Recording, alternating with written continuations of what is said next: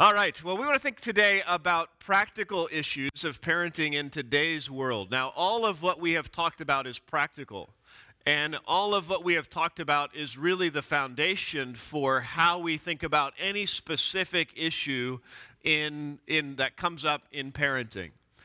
So it's not that we say, okay, we're going to set aside the fact that we need to be loving Christ and we need to be living for Him, and we need to follow God's design for the family, because now we're going to think about what social media apps we might let our kids have eventually. It's not that we say, okay, we're going to forget the framework of discipline, training our kids, and instructing our kids to think biblically when it comes to an issue like thinking about gender or those things. No, all of those things still apply. So in some ways what we're doing today is saying, how do we practically apply some of the things that we've been learning in specific contexts with a specific issue as we wrestle through that. But in some ways, we're saying, okay, in today's world, there are some unique and specific challenges that we face as parents today, and we want to think carefully and biblically about those things together. Ted Tripp, in the foreword to the book, The Faithful Parent, put this. He said, in the simplest of times, raising children is an overwhelming task. These are not the simplest of times. Many voices are giving competing and often contradictory messages. The need of the hour is the timeless clarity and wisdom of the Word of God. The Bible is robust, providing solid counsel, tailor-made for every era and culture. The greatest need of parents is biblical knowledge coupled with the wisdom and understanding needed to break down the application of Scripture into sensible and doable training and nurture of children. I think he's absolutely right. You know, if you have been a parent for any length of time, your kids have grown, you know this is not a simple time to be a parent.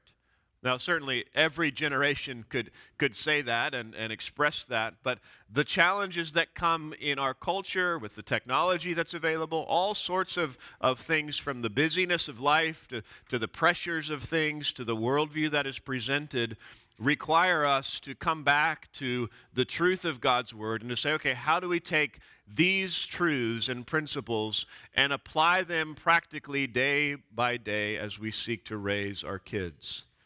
So we're going to consider several pertinent issues in today's world, both because we need to think about them carefully and to model how we as Christian parents should apply the Scriptures in these areas of life. One issue on which there are very contradictory voices in our day is that of gender. It's interesting. I have been teaching this class for I don't remember how many years, probably in different forms, in different contexts, maybe for 10 years.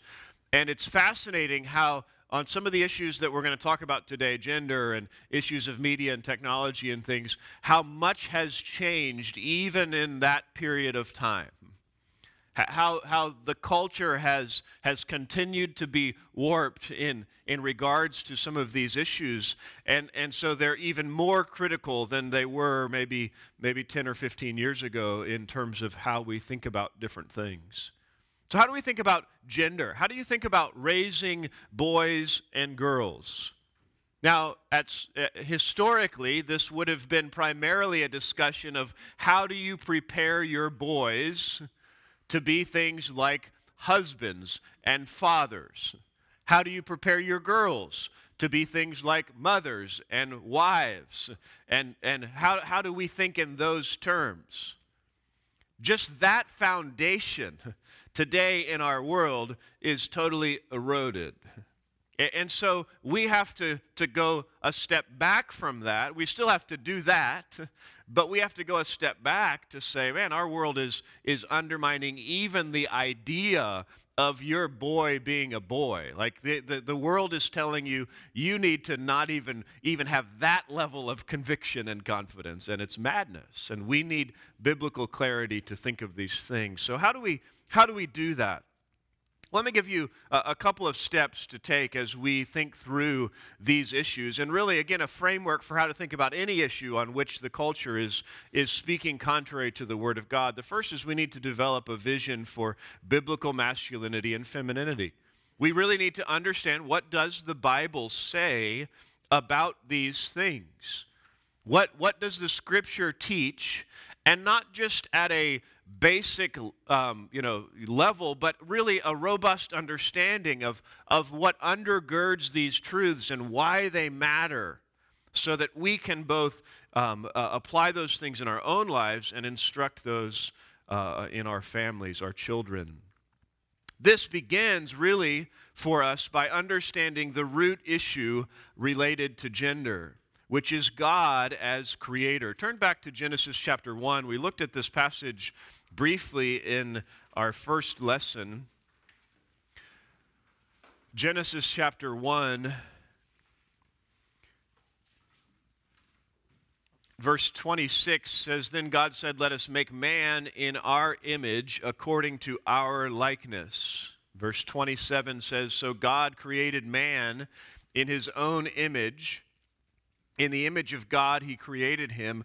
Male and female he created them.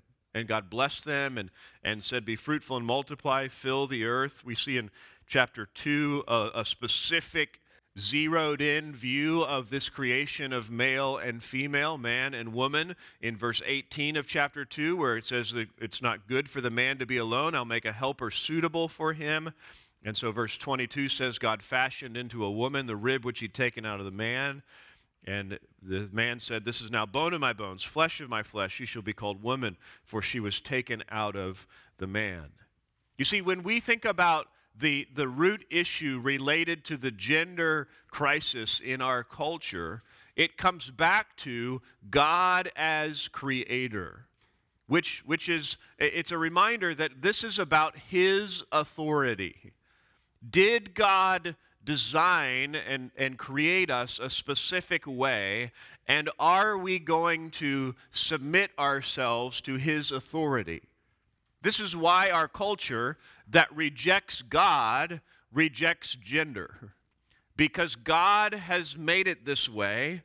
And according to Romans 1, people don't want to worship God. They don't want to acknowledge God. And so they ignore him, and they want to act like he doesn't exist, and the things he has said don't exist. And so they do insane things like reject gender. We have to help our kids to understand God as creator and God's authority before we ever get to the fact that, this is what we think about gender. This is not just our opinion versus someone else's opinion. This is God as the authority. But it's not just God's authority. It's not just God said it, so we do it, and we kind of grin and bear it. It's really a picture of God's goodness as well. God did not design the world in a way that was intended to say, okay, I'm just going to see if you'll do all kinds of weird things or believe all kinds of weird things so that I know that you trust my authority. You might have had a coach like that in high school or something, or a teacher or a professor who just liked their authority, and they said, so I'm going to make you do some stuff that really serves no purpose, just so you remember I'm in charge.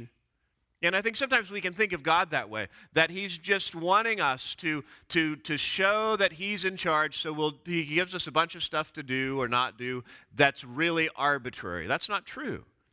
God is good, and he has given us what to do for our good. And so embracing God's perspective on issues like gender is not foolish or just submissive to God. It is a recognition that God knows best.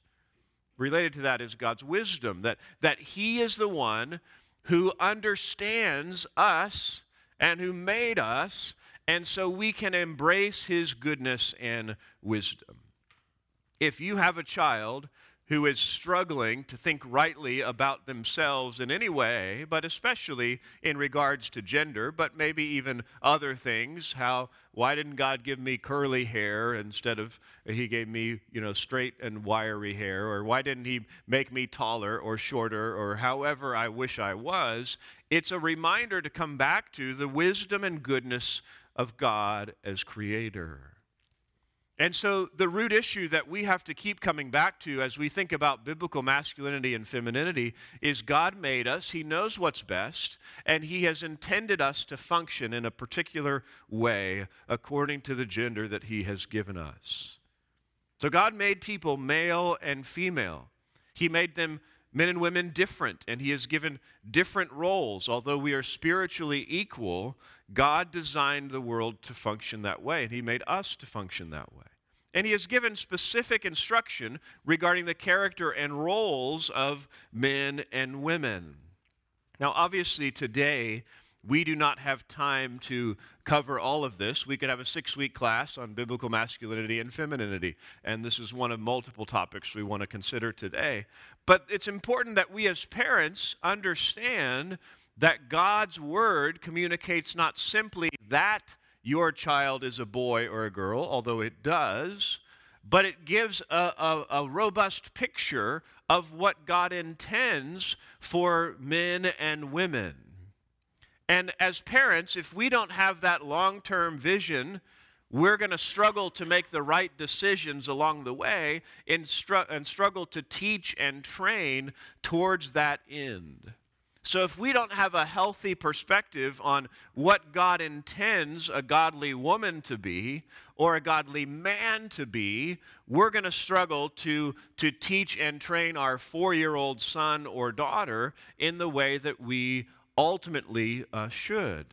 And so we need to consider the reality of what God says is to be true of men and women. Now, you understand, in many ways, everything the Bible says applies to both men and women, right? There's not a list of like sins that are okay for guys that are not okay for girls, or vice versa. There's not a huge list of character qualities that it's like, okay, these are only necessary for men or only necessary for women. And so in many ways, all that the Bible says and how we parent our kids largely is going to be the same if they are boys or girls, focusing on the gospel and all that the Scripture says. But there are unique differences that God highlights. We saw that even in Genesis chapter 2, where it said, it's not good for the man to be alone, I'll make a helper suitable to him. In marriage, there is a role of leadership that God has given to men, and a role of help and companionship that God has given to women.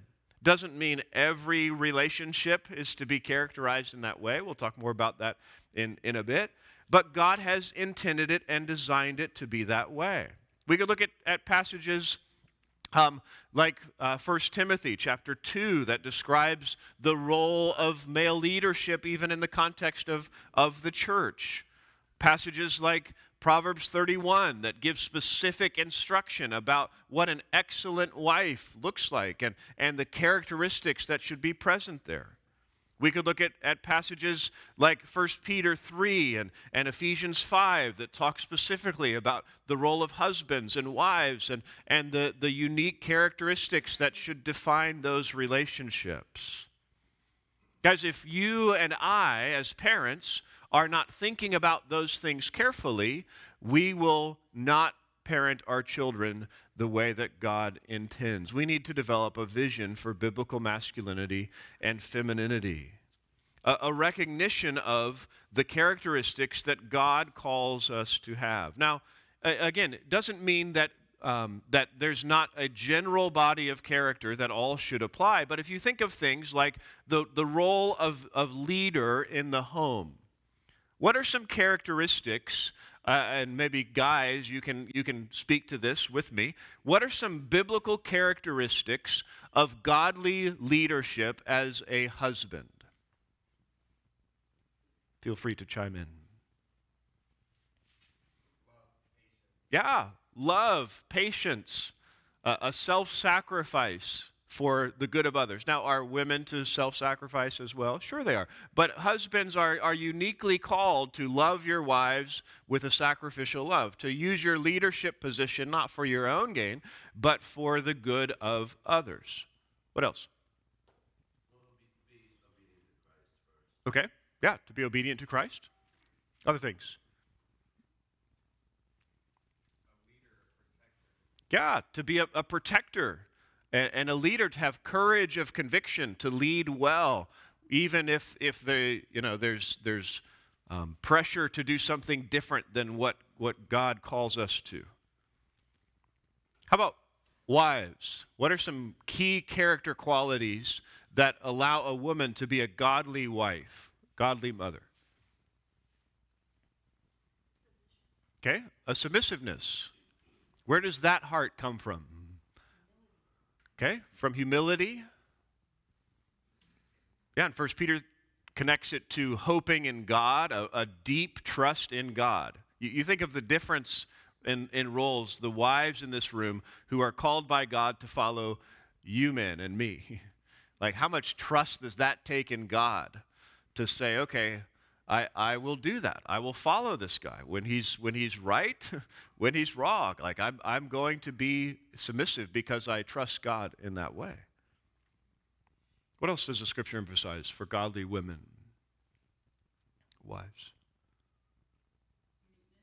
Okay, meekness, yeah, a gentleness, again, a trust in the Lord in that way. Other things? Okay, respect.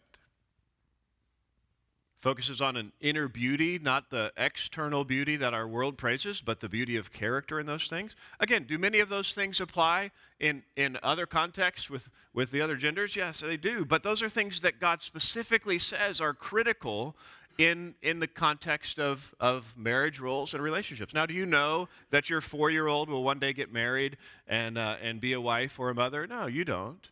But the normal pattern is that's what you are preparing them for, and you want to be cultivating these things. So we need a vision for biblical masculinity and femininity. A second key thing for us, again, with this issue or any, is to recognize the attacks on biblical masculinity and femininity. It's primarily our job to know the truth and to say this is what we're striving for. But we also need to be wise to recognize how this is undermined in our world. Today, we see the redefinition of gender. Again, you guys are familiar with this in our world, where even the idea that gender is a biological idea or biological reality that was created by God and is fixed is wrong. That's what our world says. Now we speak of gender identity, what I feel about my gender, rather than the biological definition. You hear people say things like, I'm a woman trapped in a man's body. No, you're not. You are a man. But this idea of the psychological identity, how I feel or what I think, trumping the physical reality of my body. If the brain says one thing and the body says another, our culture says the brain is right. Gender is tied more to that than it is to the physical reality, and you are hateful to say otherwise.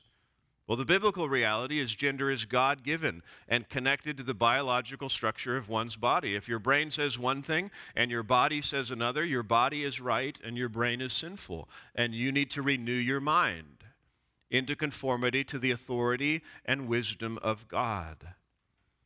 We see it not only in the redefinition of gender, but in the blurring of genders.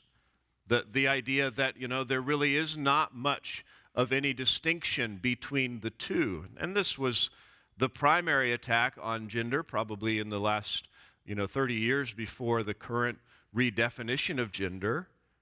You see this historically through things like the feminist movement and others that are seeking to say there really isn't a difference in genders. God says otherwise. He says there are distinctions. Again, each spiritually equal, each valuable in the home and church and culture, but different and with different roles. We see it as well, and probably more common in the church, the twisting of gender roles, the abuse and manipulation of these gender roles. Again, if you're still in Genesis, you can see the curse that the consequence of sin that comes. Again, we've looked at this briefly in the past, but in verse 16 of chapter 3, God said to the woman, I will greatly multiply your pain in childbirth. In pain you will bring forth children, yet your desire will be for your husband, and he will rule over you. There's this twisting, a sinful desire to not function according to how God has given us, both on the side of women not being under the leadership of their husband, desiring to master them is the idea of that word, and husbands ruling and dominating rather than being loving, sacrificial, kind, patient, godly leaders. This idea of I get to rule, I get to reign, I get to use my authority for my own good.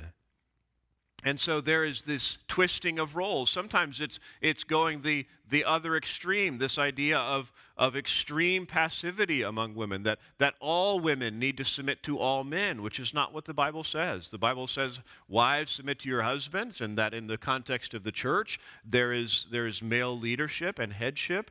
It does not say that all women submit to all other men in any context. There's so many ways that Satan would love to take God's design and say, as long as I can get this out of whack a little bit, I'm happy. We need to recognize those attacks and to guard against those things. And then we need to intentionally cultivate biblical masculinity and femininity in our children. Again, this starts with teaching them the core issues about God as creator and his wisdom and design and his goodness and how he made them. And then fleshing out the realities of how God intends. This starts with us just modeling it. As a father of boys, being an example of godly masculinity. As a mother of girls, being an example of that. As a father of girls, recognizing and praising the godly femininity of our wife and of others that are godly examples. We need to model it, and we need to point it out when we see it in others, and even pointing out bad examples of it. You know, if your kids are watching a TV show and there's really lousy examples of what it looks like to be a godly man or woman, it's okay to say, you know what, that is absolutely contrary to how God calls us to function in that way. You know, this is kind of that typical sitcom dad, right, who's kind of an idiot and who's lazy and who does not really lead his family and just kind of is a passive guy who likes to joke a lot. And it's like, that's not what a godly man looks like. We need to be aware of that. We need to model it. We also need to not just model it, but to delight in it, to really be an example to our kids that this is good. This is wise. This is how God's made it to function, and it's a beautiful reality. We can encourage it in our kids. You know, there's a reason why historically there's been, boys playing football and girls not, and how we think about different realities. Does that mean, my girls love throwing a football around and love watching the Cowboys, and we're thrilled to do those things together as a family. But there's a reason why we want to think carefully about what are we encouraging in our boys and in our girls, knowing how God intends them to function. We need to present the qualities of a godly man or woman to them in a way that is encouraging and painting a picture of the beauty of God's design and even using the circumstances of life. I think I have 5 girls. I've thought a lot more about parenting girls than I have boys. A lot of you have boys. You can talk to each other about what that looks like. But I have thought more about, okay, how would I handle this differently if I was talking to a son rather than to my daughter? What would be the way that I would approach that? When things like, one of my kids gets injured, when it's my daughter, it's like, oh, I am quick to console. And again, I'd probably do a little bit of that maybe with a son, but there's a difference when it's like, hey, we want you to be a courageous leader who is a protector. And it's like, so there's a different mindset. I think there's a temptation, especially for moms, don't be offended by this, to kind of baby your boys. Don't do that. Again, don't be harsh with them. Don't ignore the fact that their arm's broken and things. But be careful that you are cultivating in them a courage and a strength of character. And the reality is a broken bone is not the worst thing that could happen to them. You might have the opportunity to both commend their courage and confront their lack of long-term thinking. Like, I'm proud of you, son, that you are willing to jump off that 10-foot wall.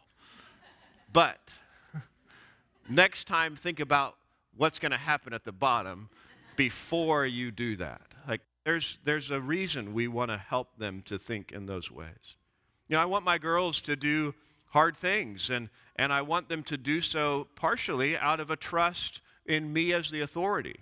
We were given Six Flags passes a number of years ago for Christmas, and so had the opportunity to take my girls on a lot of roller coaster rides. And again, there's a little difference between my daughter and if I had a son. If my daughter's scared, I'm going to put my arm around her. I'm going to say, hey, you trust God, you trust Dad. We're going to get through this. It's going to be fun, and maybe I'll buy you Dippin' Dots afterwards. If it's a son, it's like, hey, hands in the air, we're fighter pilots. Like, let's do this, There's just a different mindset in how we are helping to cultivate those things. We need to find these character qualities where they exist and highlight it. When we see those things in our kids, we want to praise that. Praising the inward beauty of our daughters, encouraging them in their external beauty as we have opportunity and is appropriate, but focusing on their inward beauty. We might need to redirect something, but don't squash it entirely. You're tempted to tell your son, don't ever hit somebody. Is that really true? Well, there's context where, yeah, you might need to hit somebody. Now, they're rare, and they're not common, and it's not probably your sibling right now in that situation. But we want to redirect those things in a godly way towards the courage and leadership that God intends. So think carefully about raising boys and raising girls. And again, don't overemphasize the distinctions and forget that, so much of parenting is consistent regardless, but do think intentionally about those things. With our girls, we have sought to encourage them in the things that we hope they will get to spend their life doing, of being a godly mom of children and of leading and loving in the context of their household and those things. And so having opportunities to encourage that. Some of our girls, those things come much more naturally to. We've got a couple daughters who the thought of a kid spitting up on them is like, ugh. And it's like, well, we want to give you some opportunities. And the Lord gives grace once they're your own kids and those things. So it's unique. But encouraging that and helping that in those things, encouraging them to serve in ways alongside you as a mom or wife or as a husband or father, the kinds of things that you get to do, encouraging your kids to participate in those things. One of the things I think that is unique in this area for girls especially is to think about training our kids on modesty. That's one of the roles that we have as parents, is to help them think about why they want to wear the things they wear and look the way that they look. We as dads have a great opportunity to be involved in that, helping them to understand their value is not tied to their physical appearance, and we want to encourage them to think rightly. And we have unique opportunities with boys on things like how they address their mom. This is one of the issues that is common as boys age, is that they want to be have more autonomy, and especially as they're interacting with mom. And so dads, you have a great opportunity to help them think about how they talk to their mom, how they respond to their mom, as a pattern of how they will one day think about their wife. Again, and unique differences there, but speaking respectfully to her, treating her as a lady in a way that is appropriate and kind, and those things. So we want to be intentional to raise boys and girls according to God's design, according to a biblical view of masculinity and femininity. Let's think secondly about the issues of media and technology, a second key issue. And we'll get increasingly speedier as we go through these, don't worry. Media and technology. Think back when you were a kid. What was some of the technology that you had in your world as a child? A doorbell. Yeah, that was cool, wasn't it? People didn't even have to knock, Ding-ding. What else? What was technology in your world? A house phone, yes. If you were lucky, you had one with a really long cord so you could get a little bit of privacy, and then the cordless phone came and it was like, ooh, we could be in our home. Other things. Caller ID, where you actually knew who was going to be on the other end before you picked up the phone. Yeah. What else? A Walkman, yeah, you could listen to your own personal music on a tape or CD player. Some of us, there's a wide age range in this class. Some of you are like, what is a Walkman? Um, yeah, Saturday morning cartoons. And you had to actually be like present at the right time to watch what you wanted to watch, right? There was not an option to say it's on demand whenever. You know, one of the things that's challenging about parenting is we grew up with different technology, different media than what our kids are growing up in. Now, some of you are young enough that you still feel tech savvy and you feel ahead of the curve with your kids, and their kids are young enough and you're young enough that you're still like head and shoulders above them. But that does gradually change over time, and that can lead to challenges. This is a cartoon that I saw that I thought was kind of funny a number of years ago. It's a son calling his mom. He says, "Hi, Mom, it's Peter." She says, "What's up?" He says, "Would it be okay if saved for college?" And the mom says, "Absolutely," thinking, would it be okay if I saved for college? And he says, "So then I'll claim you said, would it be okay if I bought an Xbox with the money I've saved for college?" Nice. And he says, "And then she'll buy me a new cell phone."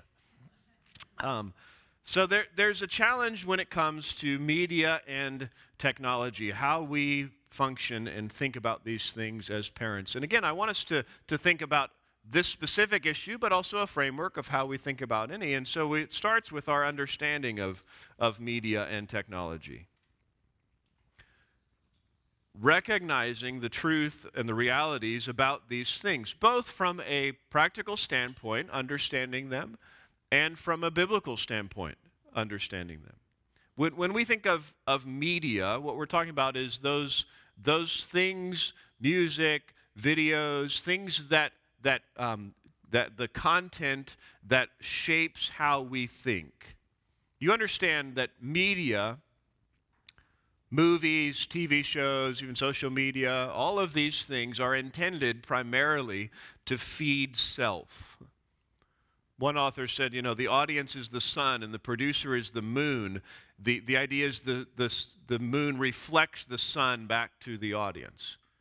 So when you see media, TV shows, movies, they are in one sense reflecting the culture back to us, reflecting self back to us. This is particularly heightened in social media. You know that on social medias, you don't see everything. You see the stuff that they think you want to see.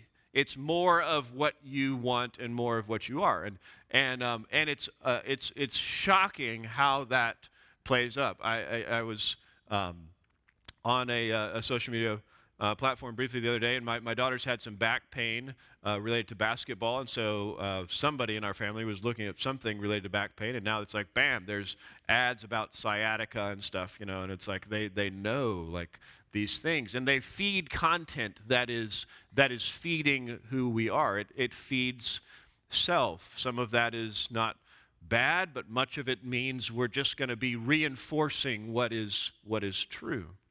It also reflects culture. So it's not simply what do you want, but it reflects the larger values of the culture around us.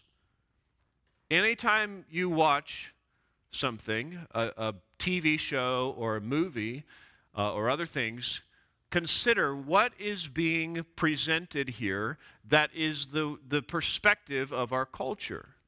Really, it's what is the worldview that is being presented. Those cultural values are reflective of a view of the world. When we say worldview, we just mean the lens through which somebody sees the world. So the biblical worldview says God is the creator, he's the owner of everything, he's the authority who's wise and good, and we want to think and believe what God has said.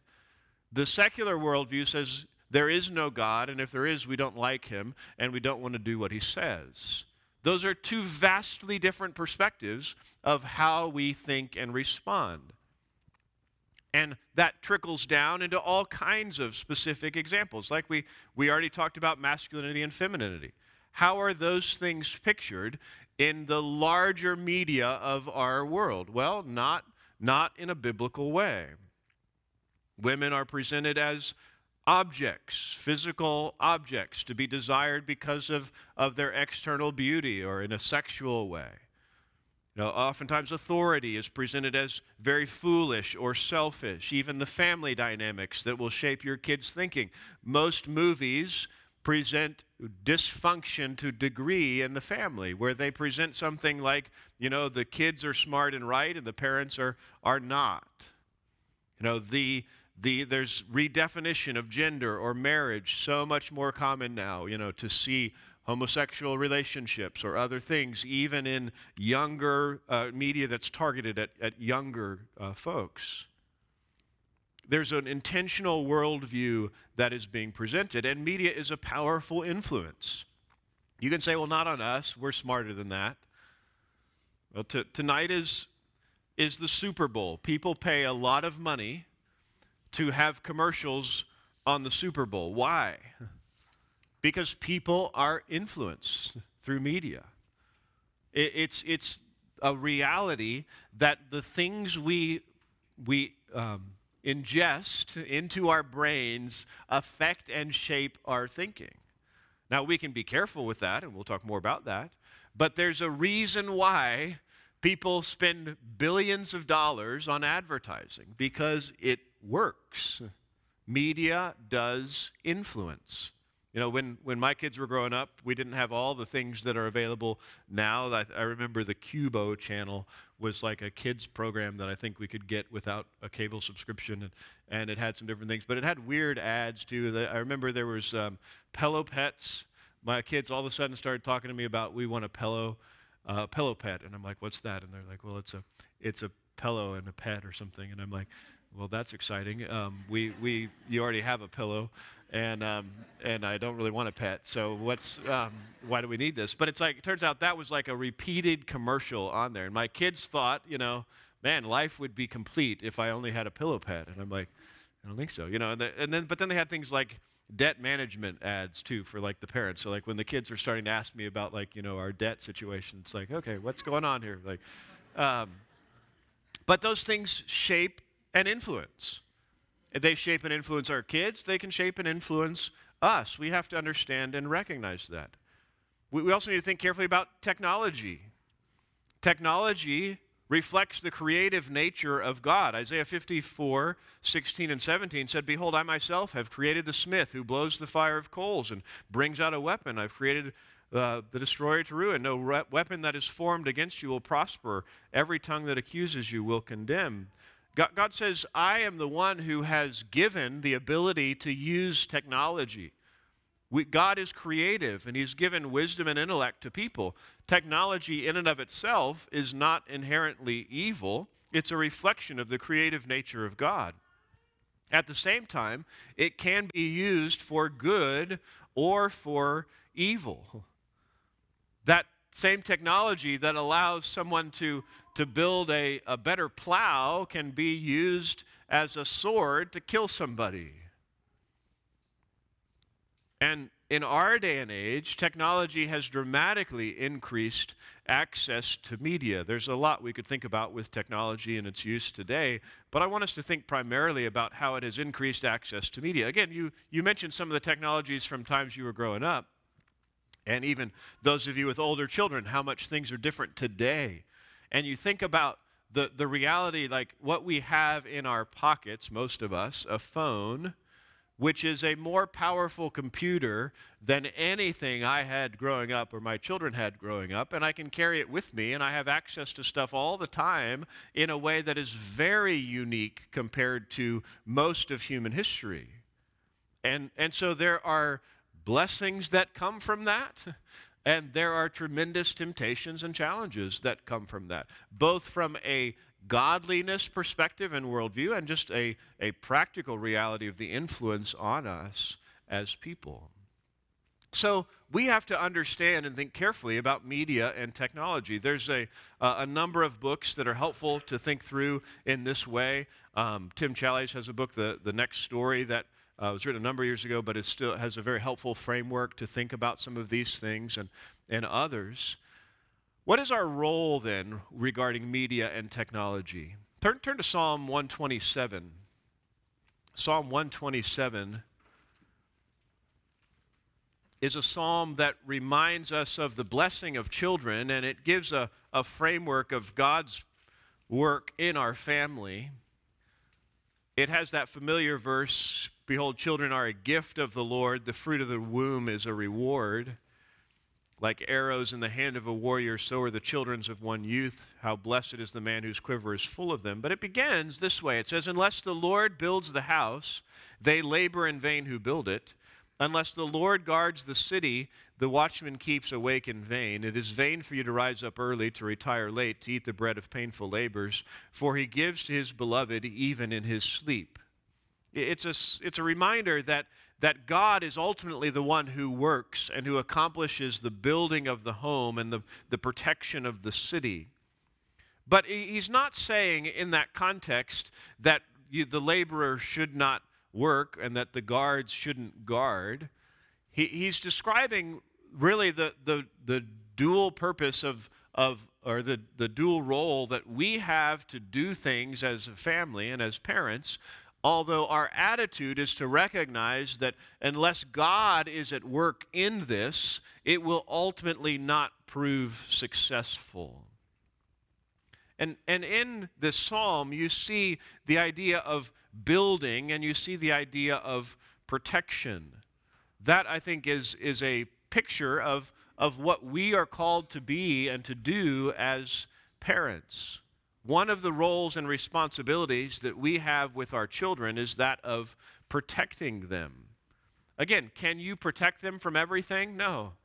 Watchmen, you can guard as much as you can, and unless the Lord is involved in that, we simply cannot control all of the things and the realities in our kids' lives. But one of the jobs of parents and the role of authority that we have is to protect our children. You know, we tend to think I need to protect my kids. That's true, but we also need to think I need to protect my family and myself. All of the influences that are out there wanting to shape your kids will also shape you if you're not careful. We need to think of this from everything from access to sexually explicit content that is rampant to worldview and the things that shape how we think. So we have a key role of protection with our kids, but it's also preparation and training. We've talked about how our authority slowly goes down with our kids in the sense that we cannot make them do things the way we could when they were an infant. And our influence should be increasing. That's what we are striving to do in this area. You know, think about your kids and driving. Some of you have kids who are 15 or older, who you've gone through that permit process to get their license. Some of you are like, I cannot imagine that day someday. When your kids are going to drive, you know, I hope you don't just say, hey, you got your permit, you know, here's the keys, let's do it. You know, where do you want to go? My wife has been the primary instructor for our girls, for which I'm very thankful, and she does great with it. And she starts here in the church parking lot, not like on a Sunday morning, but when there's nobody around. And she picks an area where the light posts are very far apart and hopefully protected by curbs so that we're not going to hit those. And she starts very slowly with them and lets them demonstrate both a willingness to listen. When I say something, you do it right away. And a willingness to, and a comfort level with reacting. You know, when something is a little stressful, do they remember which one's the gas pedal and which one's the brake? Because we want to know that difference. We want that to be fairly intuitive before we are on a road with other people. And then she slowly goes to neighborhood driving and eventually to other things. So we don't just toss them the keys. Let's go. You know, we have a swimming pool in our backyard, and you know, there's a couple ways we can handle that. You know, we have nieces and nephews who live close, who come over a lot, and we are careful to keep the door locked and to keep an eye on them and to know. But we also are intentional to help them learn how to swim, because part of what we want to do is protect them, but part of it is we want to prepare them, and we know that long-term protection is ultimately them being prepared. Mom's not always going to be in that car with that daughter, telling her, hey, you know, there's flashing lights up there, make sure you're paying attention and get over. We're not always going to be there in those situations, and so we need to protect, but we also need to prepare. How do we do that? Let's think about our goals regarding media and technology. I would suggest we could take those roles and primarily say two things. We want to shape what media and technology influence your child's life. You want to shape what media and technology influence their lives. You want to limit their exposure to things. We'll talk more about how to do that practically in just a minute. But we have a job and a role of saying, okay, there are certain things we do not want to shape our thinking. That may mean we don't have them shape our thinking at all, or it may mean we limit how much exposure and how much that's shaping our thinking in those ways. But the reality is we cannot live in isolation your entire life.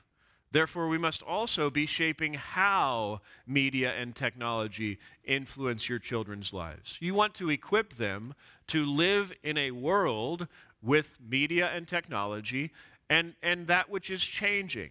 If all I do is help my kids know how to function in today's world with today's challenges, well, 10 years from now, there's going to be a whole host of new things, and we want them to be able to think and make decisions and to be wise in how those things affect them. So what does that look like in practice? Let's consider our practice regarding media and technology. The first thing we have to strive to do is to be knowledgeable about these things. Some of you, your kids are very young, and that is a blessing. At this season, and as they get older, they're going to want to watch things or get apps or do things that you don't know much about. And you have a decision to make. You can say, ignorance is bliss. I would love to stick my head in the sand, and I would love to just, roll with it, and I don't want to create waves, and I don't want to say no, and so you go for it.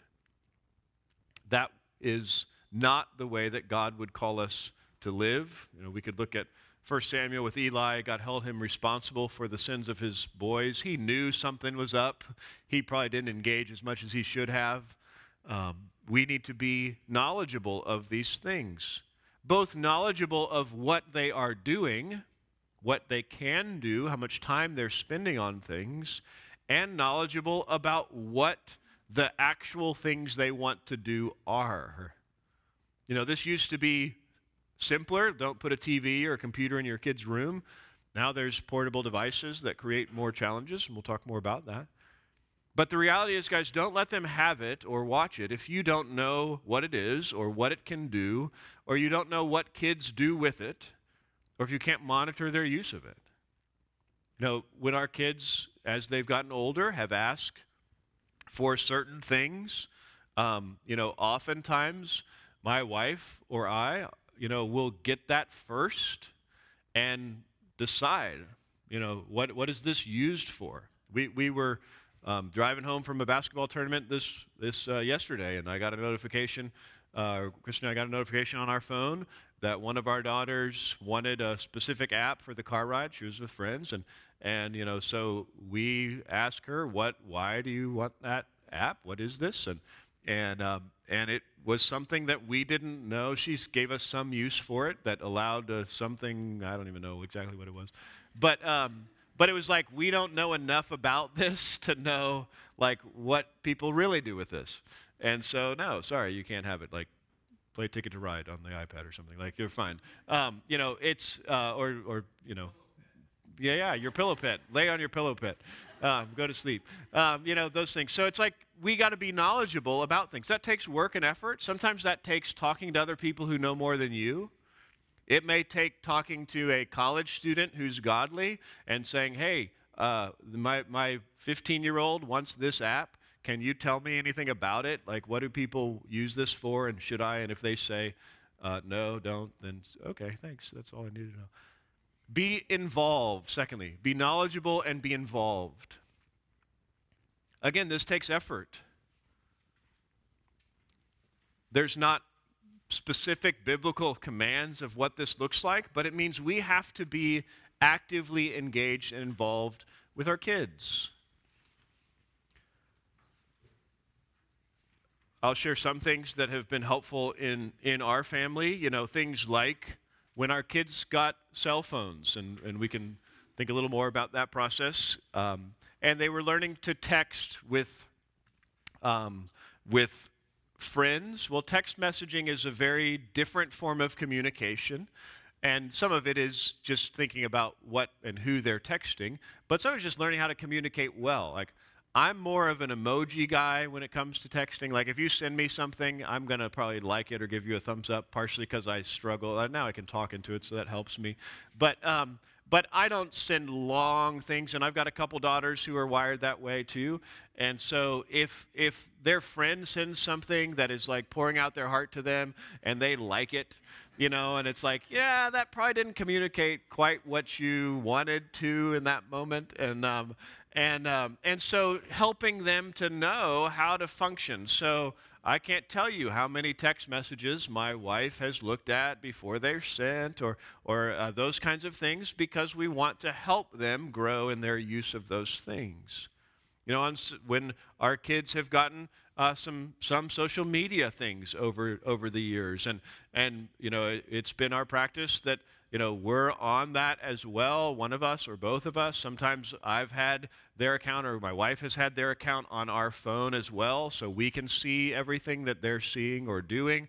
We get all the same stuff that they get, or in those ways.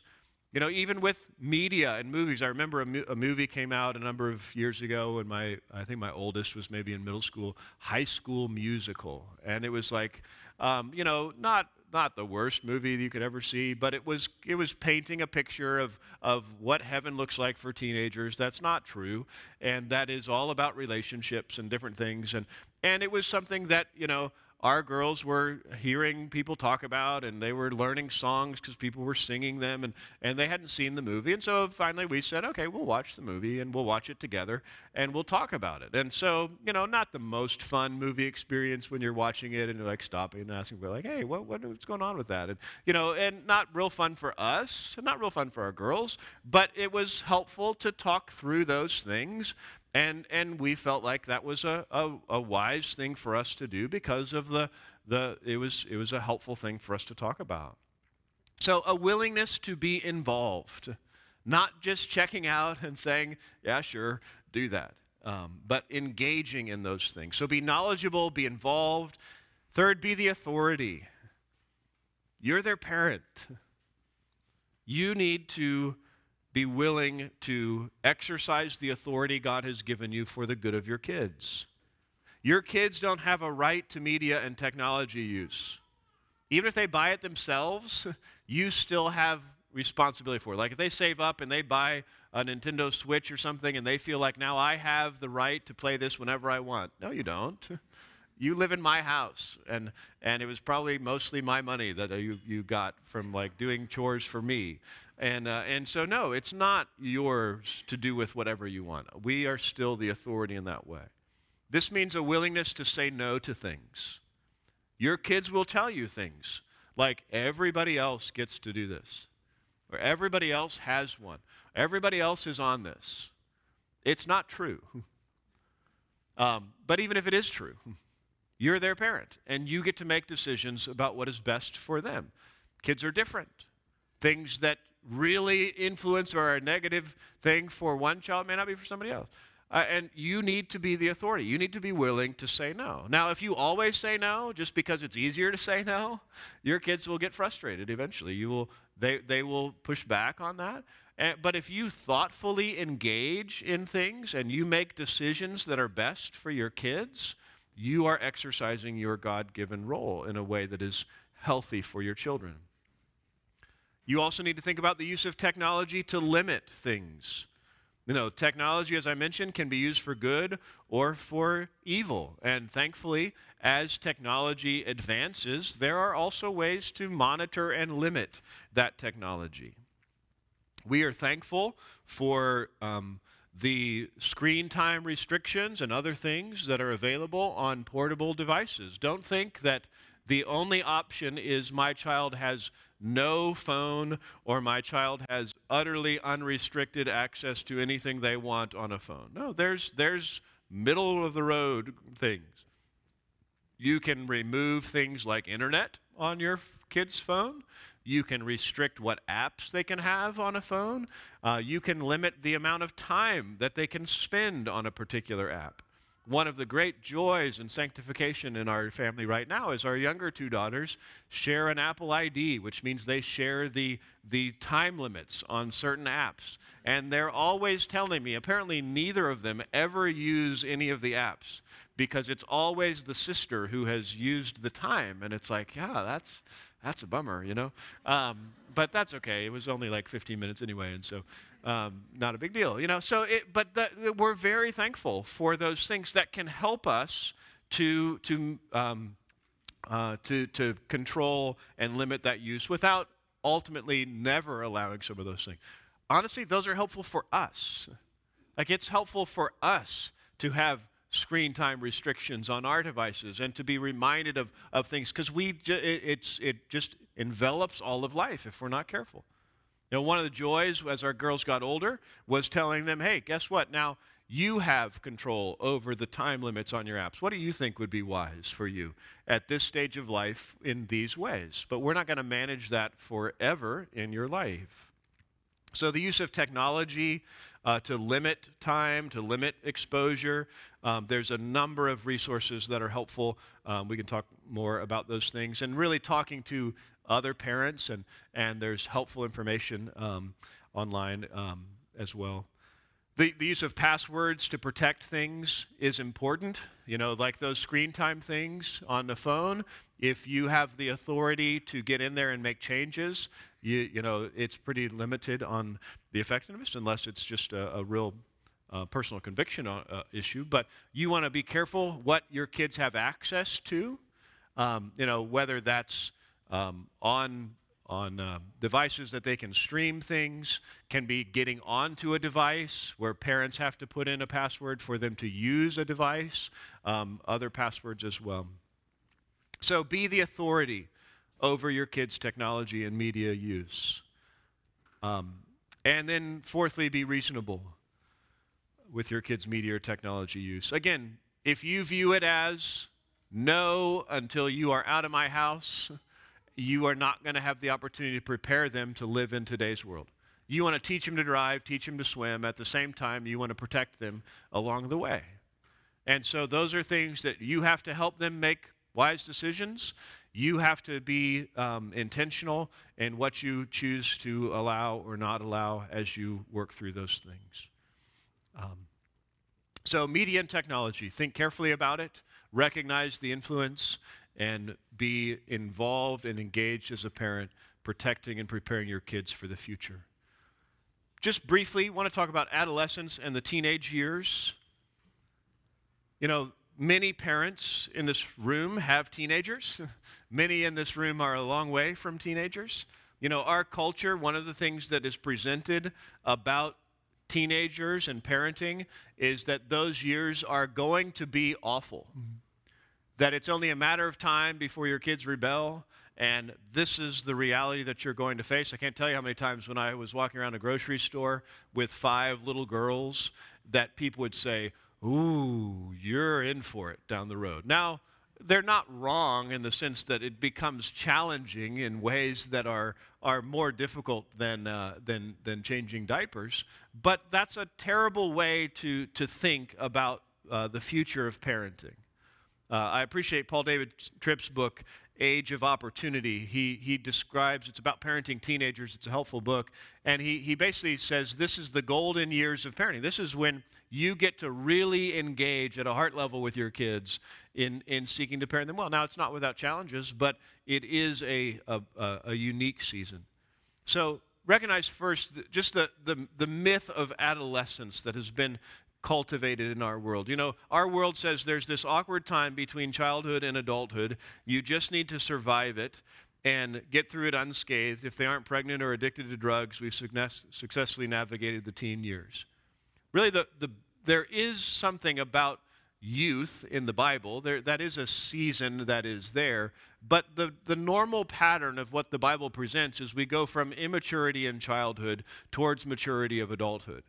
So there's not this, teenage period where it's like, okay, we can just be okay with, utterly losing our minds and doing whatever we want, and then we come back to sanity down the road. That's not how God intends. He intends there to be continued growth towards maturity. Doesn't mean there aren't unique challenges in that process, but we don't need to buy that lie, and we don't need to be promoting that with our kids, that this is just the reality of what's going to happen. We also don't need to buy into the certainty of teen rebellion. Every teen rebels, right? It's a time of self-exploration. If they don't go through it, they'll never make their own convictions. Not true. Some teens do rebel. Some teens rebel strongly. Even those raised in good homes and godly homes by faithful parents can rebel. But it is not necessary for kids to rebel against authority or against the Lord. We want to see their hearts embrace His authority, and we want to be cultivating that expectation with our kids. Now, sometimes I think this is a self-fulfilling prophecy for parents where they talk often about, with fear and trepidation about the teenage years with their kids, and their kids are like, well, I guess that's what it's supposed to be like. So, okay, I will push every limit that I can. We need to instead talk about the teenage years with expectation and anticipation, not dread, communicating high expectations, not your own high expectations of good grades and you'll be a fabulous this and that, but the high expectations that this is a beautiful season of life to grow, and it's a time of singleness that the Bible says is a period of undistracted devotion to the Lord, and we want to help our kids to think in those ways. One of the things that this means is that we are seeking to cultivate trust in our kids and responsibility with the reward that comes with more responsibility. Talking to your kids about things like, oh, I want to be great when you have demonstrated the faithfulness so that we could leave you by yourself at home. Like, man, wouldn't that be cool when you are responsible enough that we can trust you, and the government says it's legal for us to leave you at home by yourself. Like, this is not your 4-year-old, who's just really mature for their age. But this is, but talking in those ways with your kids, that the joy of faithfulness is increased opportunity and responsibility. Wouldn't it be cool if when you're old enough that you could watch your niece or your nephew and be helpful in that way, or you could earn money by mowing someone else's yard because you do such a good job on our yard, and there's that demonstrated faithfulness in those ways. We want to help our kids recognize that God's design is for their good, and as we are training and teaching them those things, it leads to future opportunity and blessing and responsibility. What do we do with the challenges of the teen years? Just briefly, remember the goal is not survival, it's preparation. It's not just get through it. As I mentioned, it's not just, hey, thankfully they're not pregnant or addicted to drugs. That's our goal. No, we have a higher standard and goal than that. It's preparation for a future life, which is why we have to balance protecting your kids with influencing them, and why we need to begin preparing your children for these issues earlier than you think you probably need to. Because our kids will be exposed to things just in conversations and interactions and grocery store lines and other things earlier than we expect. Doesn't mean that we need to tell them everything that there is to know about issues, but it does mean that we need to be addressing them, and we want to be sure we're painting the full biblical picture on these issues. You think of things like talking to your kids about sex, about physical intimacy, and what God has presented about that. We don't want to just tell our kids, no, sex is bad. That's not true. The biblical view is sex is a beautiful thing. It's an amazing gift from God that is to be enjoyed in the context of a monogamous marriage relationship. That's how God has designed this to be good. And we want to help our kids think that way. Now, does that mean that when your 7-year-old says, hey, Dad, where do babies come from, that you need to go into that whole speech in every detail? No, you can feel them out, what they're really wanting to know. They may be wondering, is it a stork or the hospital? Like, where you don't have to, go beyond the level where they're thinking, but you do need to be teaching that full biblical perspective in those ways. Your kids need to understand the realities of God and His Word so that they can think carefully and rightly about the realities in our world. You know, if your child's struggling with issues, if they're struggling in rebellion, they're struggling in other ways, you know, related to the kinds of things that are common challenges in that age, I encourage you to be careful not to overreact. You want your kids to communicate with you. If your kids tell you something that they're struggling with, or they tell you something that happened at a friend's house, or they tell you things and you overreact, guess what's going to happen? They're going to stop communicating with you about that. Doesn't mean you don't react. Doesn't mean you don't take steps. Doesn't mean you don't have conversations. Doesn't mean there's not consequences. But you want to create a context where you can keep communication open. You want to have your kids know that they can talk to you about the real issues of life. And you're going to help them to think carefully about those things from a biblical perspective. You're going to be compassionate towards them. You're going to also be the authority who is helpful in that way. Keep the focus on the heart and the gospel. There's hope. That's one thing with Age of Opportunity. If you have teenagers or you're about to, encourage you to read that book because it's really helpful on thinking about how we address the heart. And one big thing that needs to change in those things is we go from monologue to dialogue. You know, that it's not uncommon for Christy to say that line from The Incredibles, you know, you're monologuing again, when I'm just talking to the girls, and they're old enough that I don't need to talk to them anymore. I mean, I do sometimes, but I need to ask them questions and draw out their heart and see what they're thinking and what they already know and how they can think about the Scriptures applying to their life, because they're not always going to have a dad there to tell them exactly how to think in every situation, and they need to be growing in that themselves, and I want to understand their heart. I don't just want to know, yeah, you'll nod and smile when I say something. I want to know what's going on with you. And so we need to focus on the heart and the gospel. There's hope. Even in the midst of grievous sin, foolish life decisions, there is help and hope. And God is gracious, and we want to help them to recognize and understand those things. Do be careful, though, in that, not to totally insulate them from consequences. You look at the book of Proverbs, and one of the best ways that God works in the fool is by bringing consequences into their life. And so as parents, we want to be careful not to insulate our kids from every consequence. Doesn't mean that we aren't gracious towards them, but when they do foolish things, it's okay for them to face the consequences of that. Yeah. Yeah. You know, when one of my girls got a speeding ticket, you know, I'm sorry. You get to pay for it, and you get to pay for the defensive driving, so it doesn't go on your record, and you need to learn to drive appropriately. Like we want to be compassionate, we want to help, but we want to allow our kids to face the consequences when those consequences are going to help them grow and mature, Lord willing. Now, will they always? No, they might be stubborn.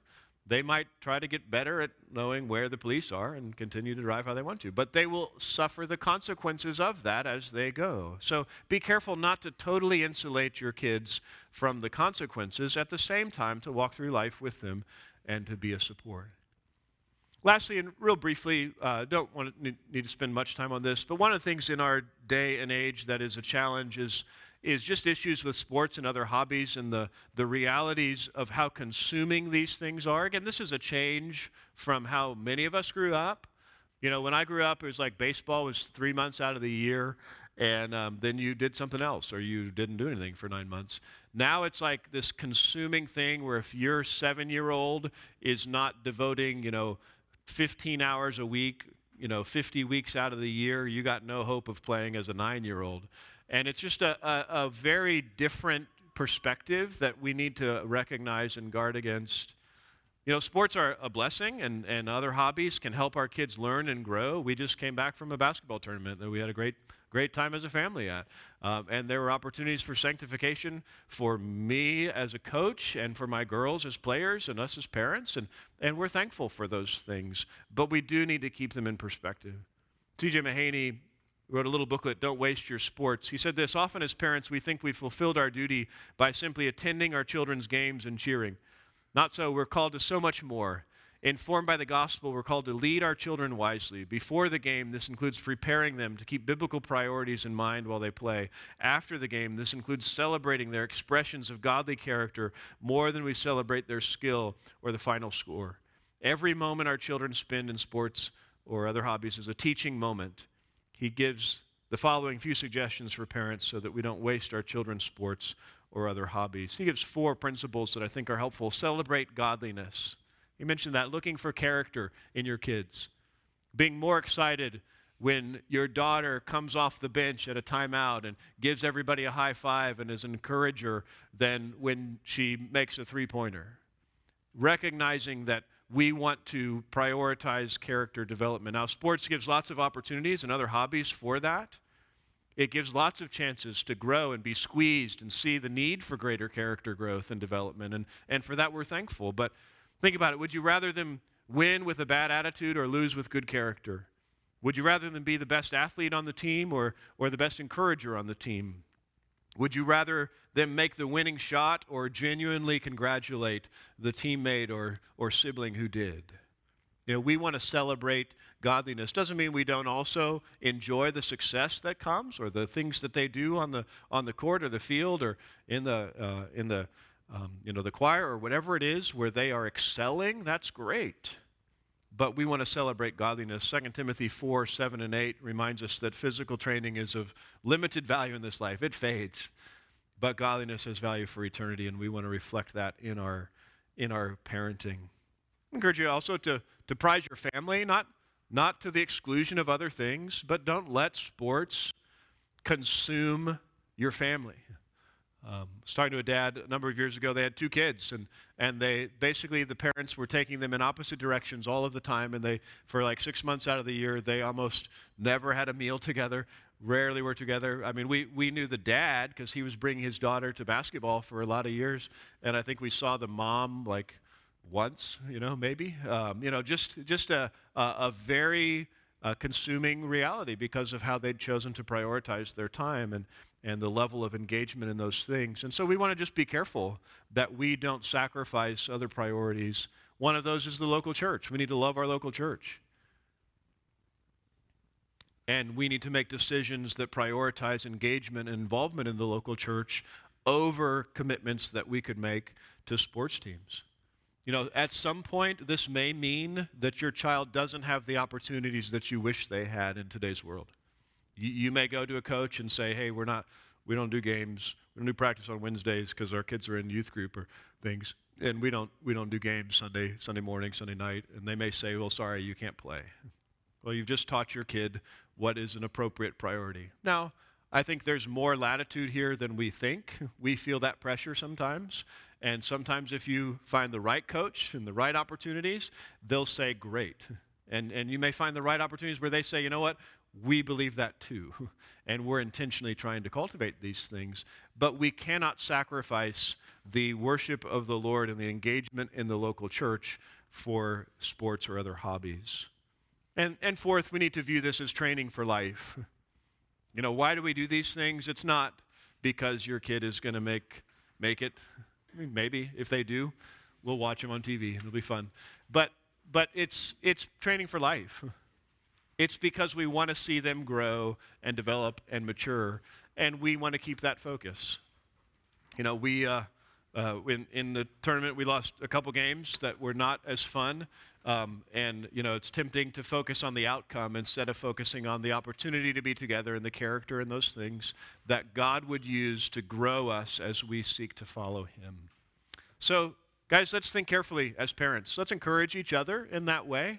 One of the joys of the church is striving together to be faithful in honoring Christ in these relationships. Doesn't mean your family has to look exactly like the people sitting next to you, but it does mean we are committed to the same priorities, striving together in that way.